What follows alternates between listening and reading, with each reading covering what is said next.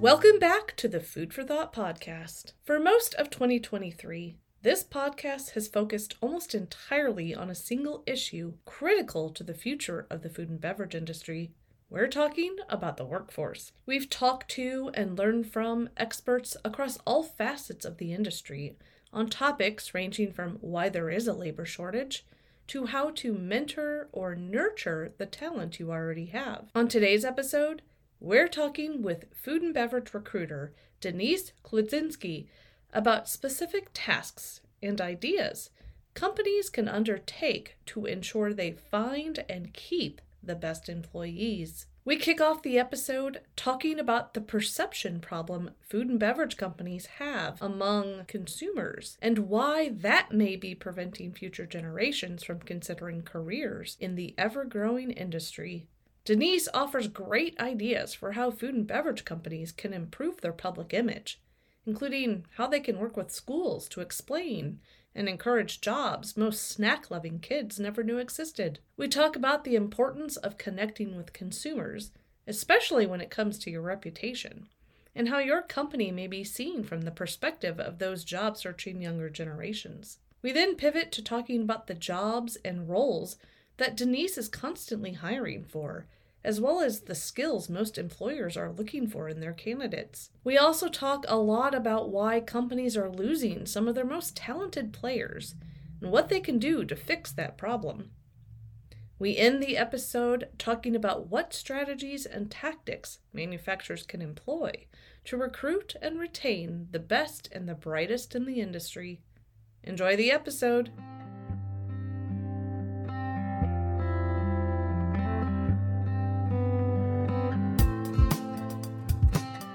Denise, welcome to the Food for Thought podcast. Let's kick things off to get to know a little bit more about you. Where are you coming to us from, and what role are you serving in the food and beverage industry? Yeah, so I am an executive recruiter. So clients hire us, my team and I, on to fill some of their higher level, manager level positions through the C-suite.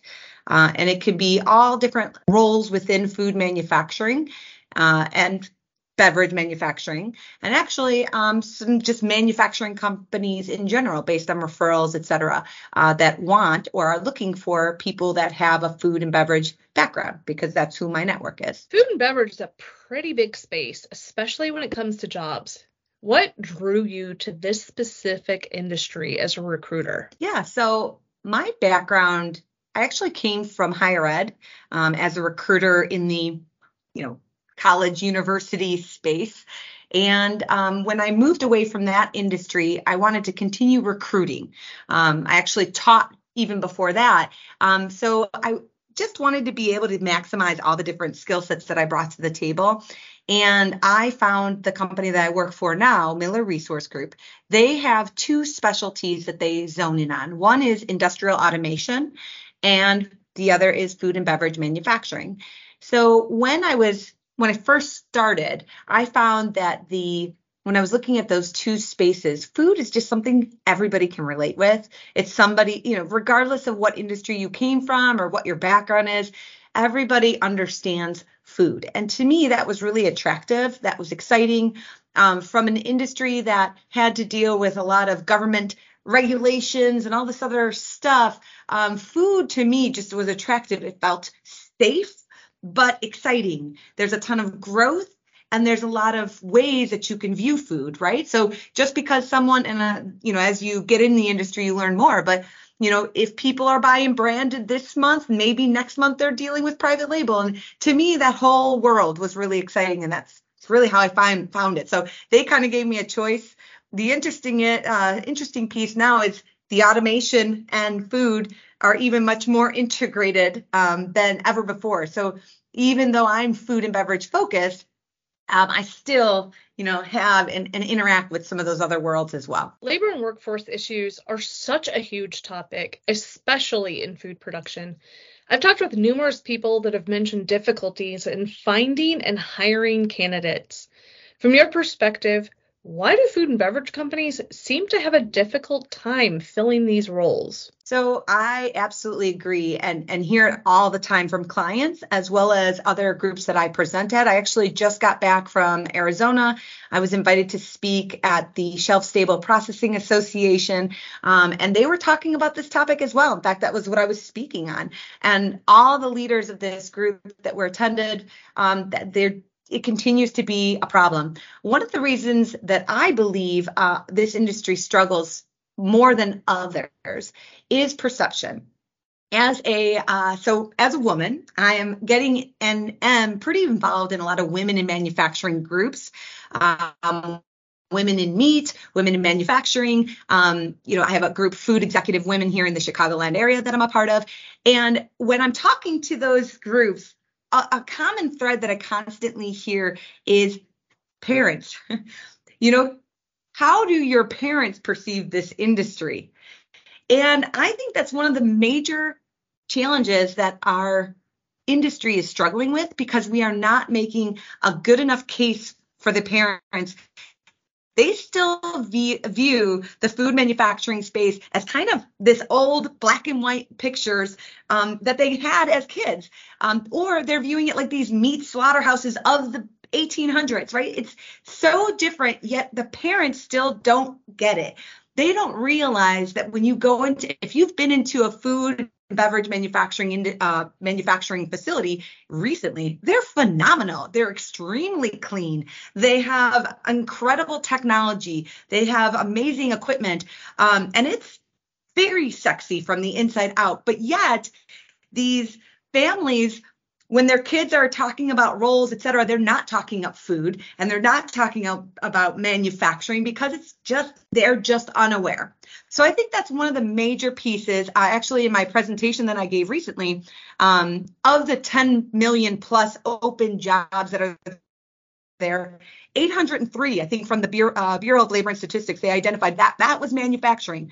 So 803,000 open jobs of 10 million is pretty significant.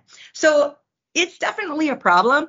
And I think perception and allowing people to better understand what's really going on is one way that we can really get and attract more talent. So talent, and then keeping them there by having really great ways to attract and keep your people there, talking to them about conversations. I've talked about like stay interviews, right? Instead of exit interviews, we're calling them stay interviews. I mean, just creative ways to not only get people in the door, but then keep them there once they're available. Yeah, everyone I have talked to this podcast season and last, the constant has been talking about the perception of the food industry, and that being one of the biggest hurdles. So to hear you say that as well just further confirms, food and beverage industry has work to do on its own outward perception. Believe it was a year ago, maybe a year and a half ago at this point, I had one guest who said that,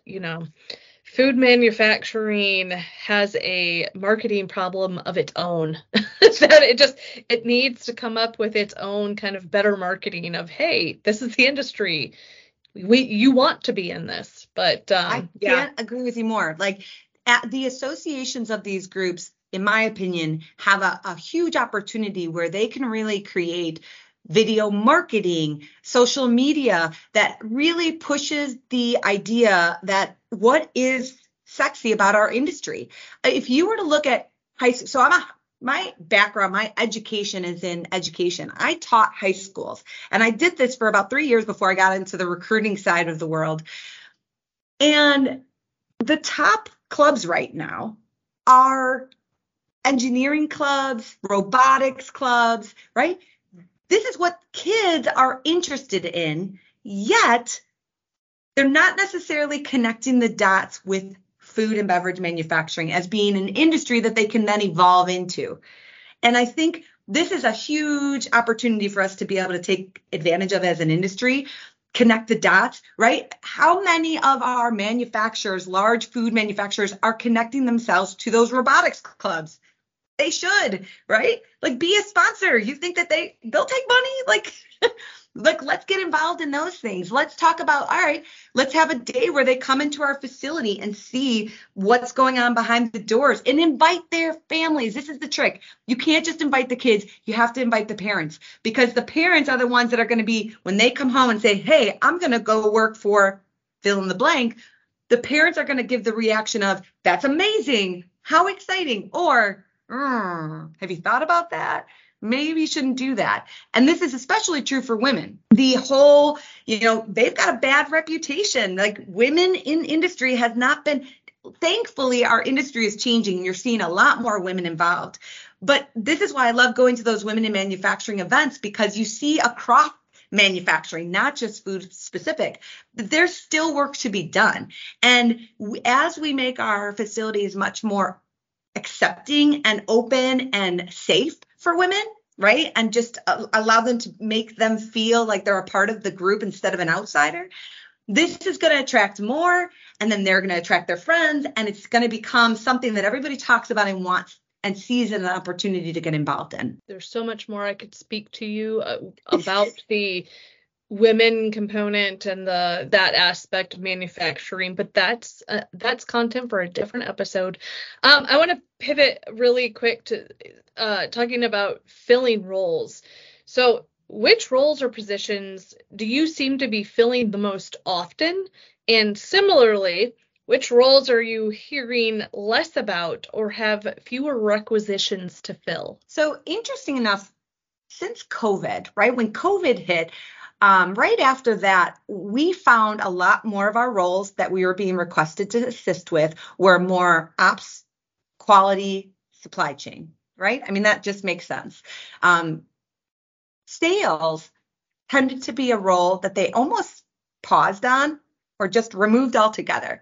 And I think that's interesting. In my mind, that gives insight to what these manufacturing facilities are struggling with or dealing with. They have a lot of need, but they need to produce more, right? Now, in my opinion, I'm starting to see a trend back to being asked to fill more sales roles. And to me, that means that our industry is starting to become more efficient. The people that they've hired in these ops, quality, and supply chain roles are better, stronger, more efficient. The industry as a whole is just opening up a little bit more. And therefore, the shift going back to that, let's get more sales and let's do more business with more companies, is becoming more of a thing. So I think that is an indicator that we are going to continue to grow, because as you know, the more people that we have in our sales roles, if they're good, that's going to equal more sales, more production need to be had on the back end. And so it just continues and adds on to the cycle. So it's kind of, I see it being cyclical. And the good news is for all veterans involved, if one is high, then the other one's low, but it does right itself after a while. Are there skill sets in demand now that weren't even on the horizon 5 years ago? Yeah, so I'm seeing a lot more requests. I think companies have always known the Six Sigma, lean manufacturing, all that stuff is important. I'm seeing a lot more requests for it, where companies are saying, we don't even want to talk to individuals unless they've had specific training and experience utilizing these systems. I think that's a positive, right? So if you are in an ops role, if you're in a leadership role, to refine those skill sets so that you can talk to those in the interview, it's ringing. These are keywords that people are looking for, especially right now in this hiring market. The other piece I'd see is, or we're seeing a lot across our organization on both sides, is those mechanics, those PLC programmers, the individuals that are going to be able to fix and work on the machines. And this goes back to those attracting those high school students, right? You've got an aging population that continues to outpace our younger generations getting into that field. And these are skill sets that are very specific. And so we want to make sure that we're attracting more people in that space, the people that know how to turn a wrench, as well as the people who can do some of the programming or at least troubleshooting of the programming, because of our equipment is becoming much more sophisticated.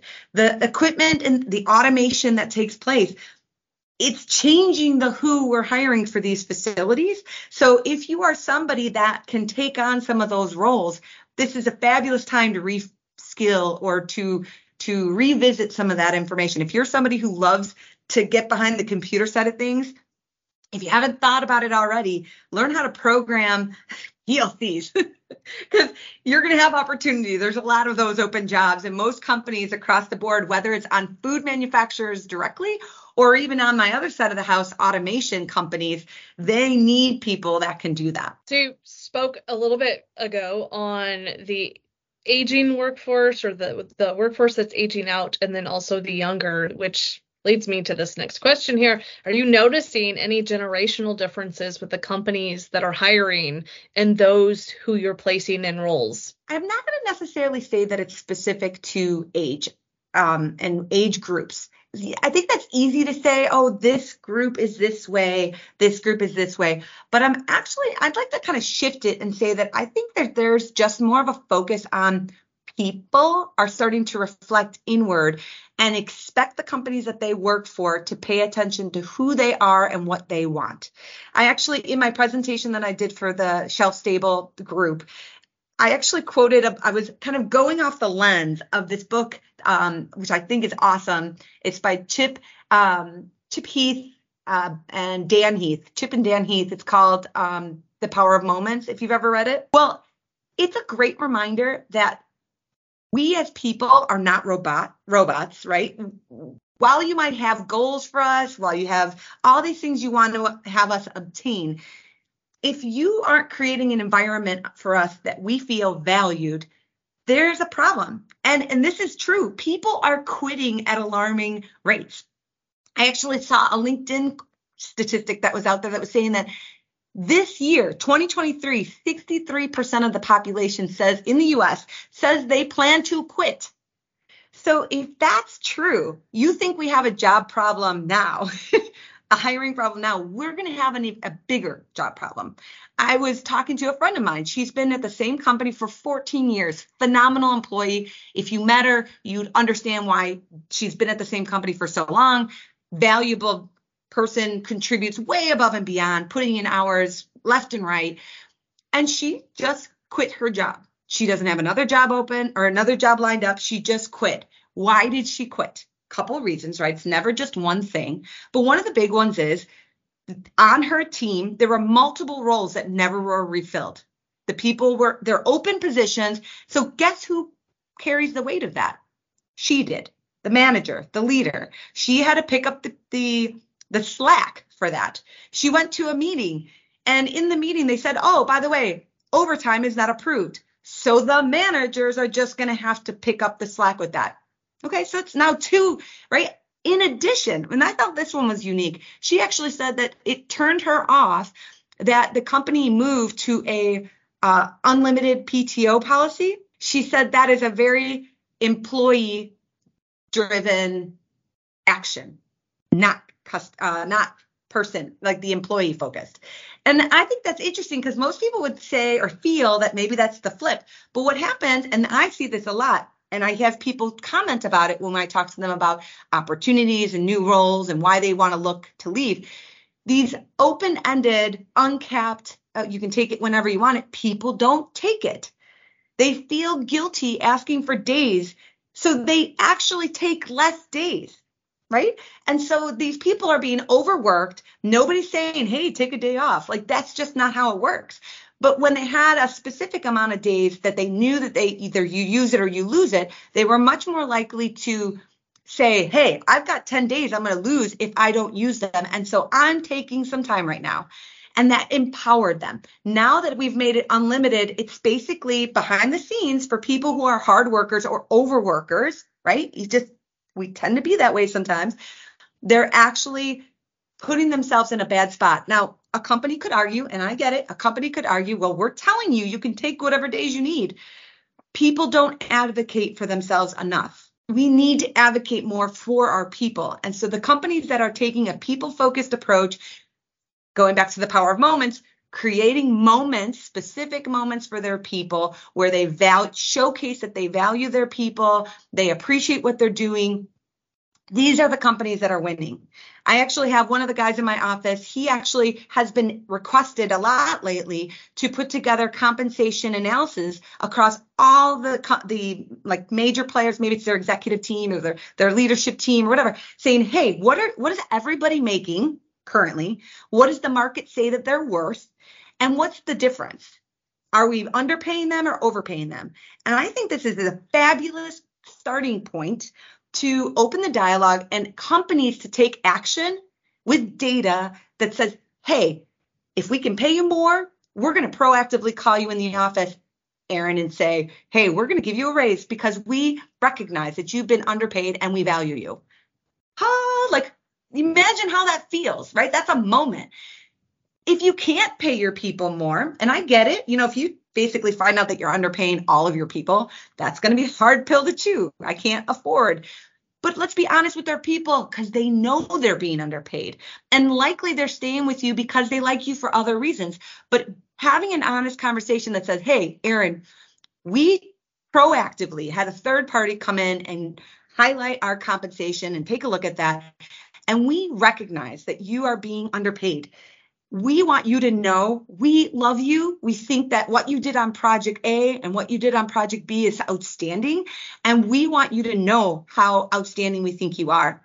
Now, we don't have a budget right now put aside to give you an increase in pay, but maybe we can work together. What are some things maybe you could see we could help you with that's not monetary at this moment that would help you feel valued?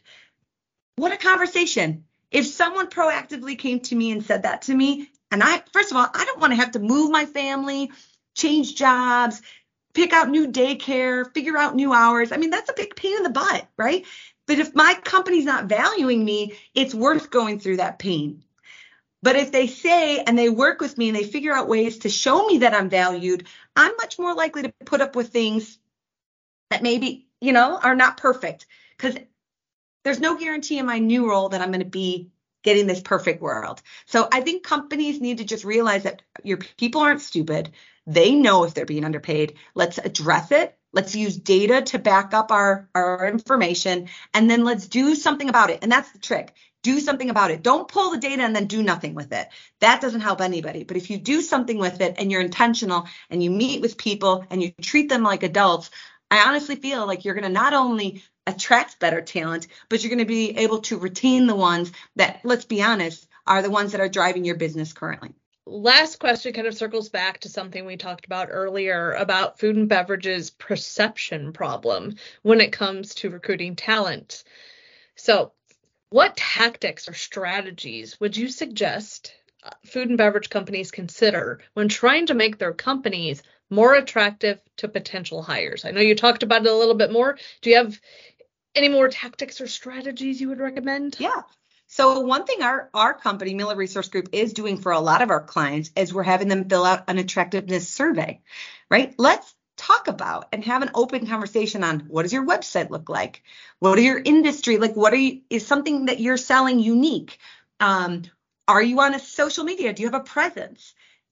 Is your company attractive from the outside looking in? Because I'll tell you, again, talking about this changing of people, the new people coming into your workforce are doing their homework. And there's a lot more data and there's a lot more information for people. So allowing them a visibility to who your company is, what they value. People want to feel connected to what they're a part. They want to feel a part of something bigger than just themselves.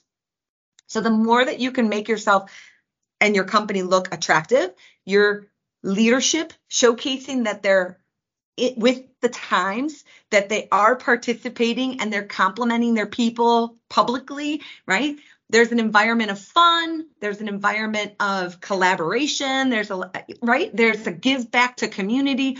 All these things are part of that attractiveness feature.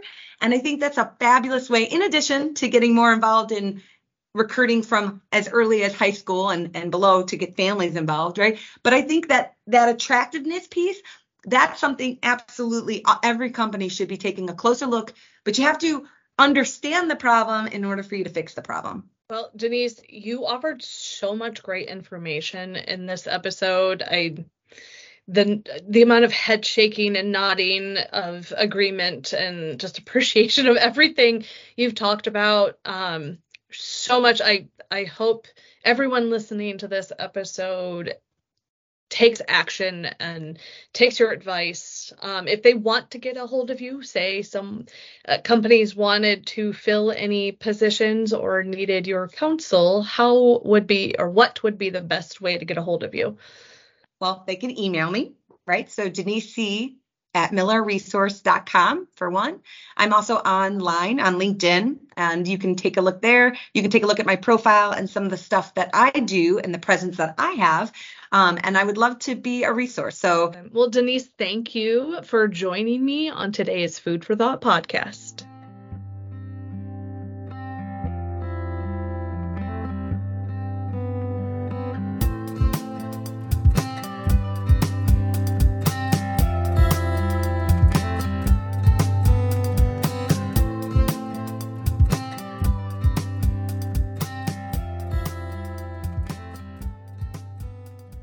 For everyone listening to the Food for Thought podcast today, thank you for tuning in.